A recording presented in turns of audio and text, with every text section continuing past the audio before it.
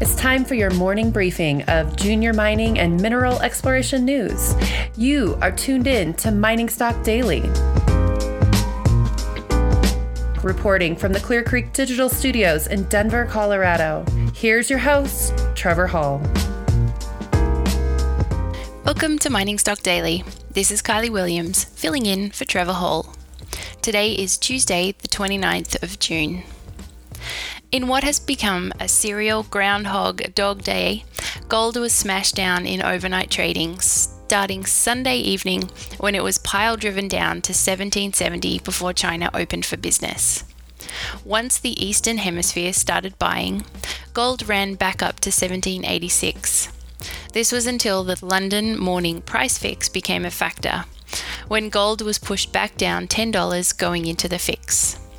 For the rest of the day, gold bounced around, settling flat to Friday's close when measured from the close of Globex trading Friday to the hour pause in Globex trading Monday afternoon.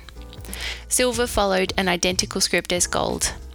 The mining stocks continued a slower grind lower, with GDX down 1.1% on Monday. The Mining Stock Journal said there's an aggressive effort by the banks to try and suffocate the precious metals sector in the face of the implementation of the Basel III Accord, part of which went into effect for EU banks yesterday. More significantly, with the Fed preaching the transitory inflation propaganda, it's crucial for the Fed to make the effort to prevent gold from rising, otherwise risk exposing the reality that the Fed seeks to cover up. The Mining Stock Journal said that it is confident the price capping effort on gold and silver will fail, but the timing of that failure is not predictable. We'll get to the news out of the miners and explorers in just a moment, but first, a quick mention of today's sponsor. This Mining Stock Daily Morning Briefing is brought to you by Western Copper and Gold. Western Copper and Gold is focused on developing the world-class casino project in Canada's Yukon Territory.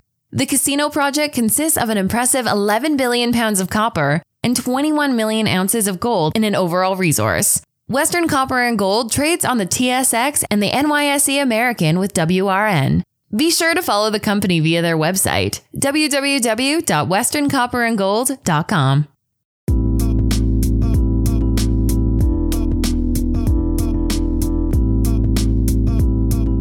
And here's what you need to know this morning. Talisker Resources announced drill assay results from its ongoing 100,000 metre drill program at the Bralorne Gold Project in British Columbia. Today's release included results from a hole that returned a 130.9 metre interval of near-surface bulk tonnage gold mineralisation within the Pioneer Block, with an average grade of 0.8 grams per tonne gold. This interval follows last week's announcement by the company of 106.75 metres, grading 1.17 grams per tonne gold, confirming the excellent grade continuity related to a high-density, fracture-controlled vein network hosted within a granite. To date, 7 holes have intersected the granite in the Pioneer Block, with another 2 holes currently being drilled. 4 additional holes have already been drilled targeting the granite host body, all intersecting multiple vein zones with visible gold. Talisker trade on the TSX as TSK and on the OTCQX as TSKFF. Mawson Gold Limited announced new results from 3 drill holes from the South Palokas prospect, completed during the recent 19.4 kilometre drill program at the company's 100% owned Rajapalot project in Finland. Highlights include 15.3 metres at 3 grams per tonne gold, 998 parts per million cobalt, and 3.9 gram per tonne gold equivalent from 439.5 metres, including 2 metres at 11.2 grams per tonne gold, 1,019 parts per million cobalt, and 12 grams per tonne gold equivalent from 447.5 metres. These latest results increase the mineralised footprint and improve continuity of previous high-grade intersections. Mawson trades on the TSX as MAW, on the Frankfurt Exchange as MXR, and on the OTC Pink as MWSNF.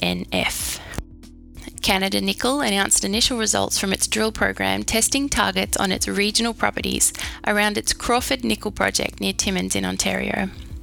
The first 2 discovery holes at the Nesbitt Nickel property intersected visible disseminated nickel sulfides on a geophysical target that is 3.7 kilometres long and 100 to 300 metres wide, located just 8 kilometres north of the company's Crawford Nickel project.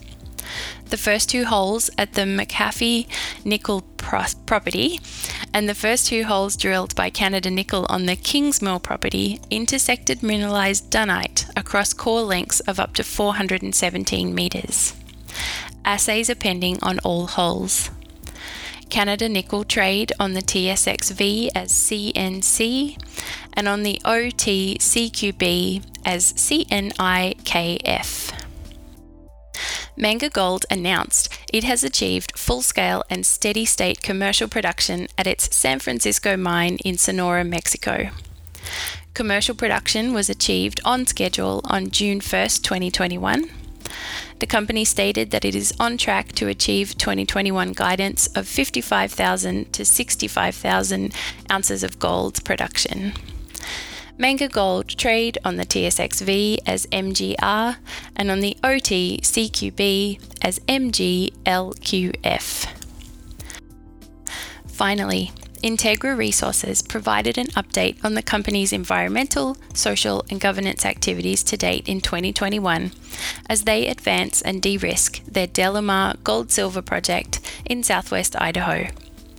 Integra announced that it had signed a Memorandum of Understanding with Trout Unlimited to evaluate potential future habitat reclamation projects within the Jordan Creek watershed.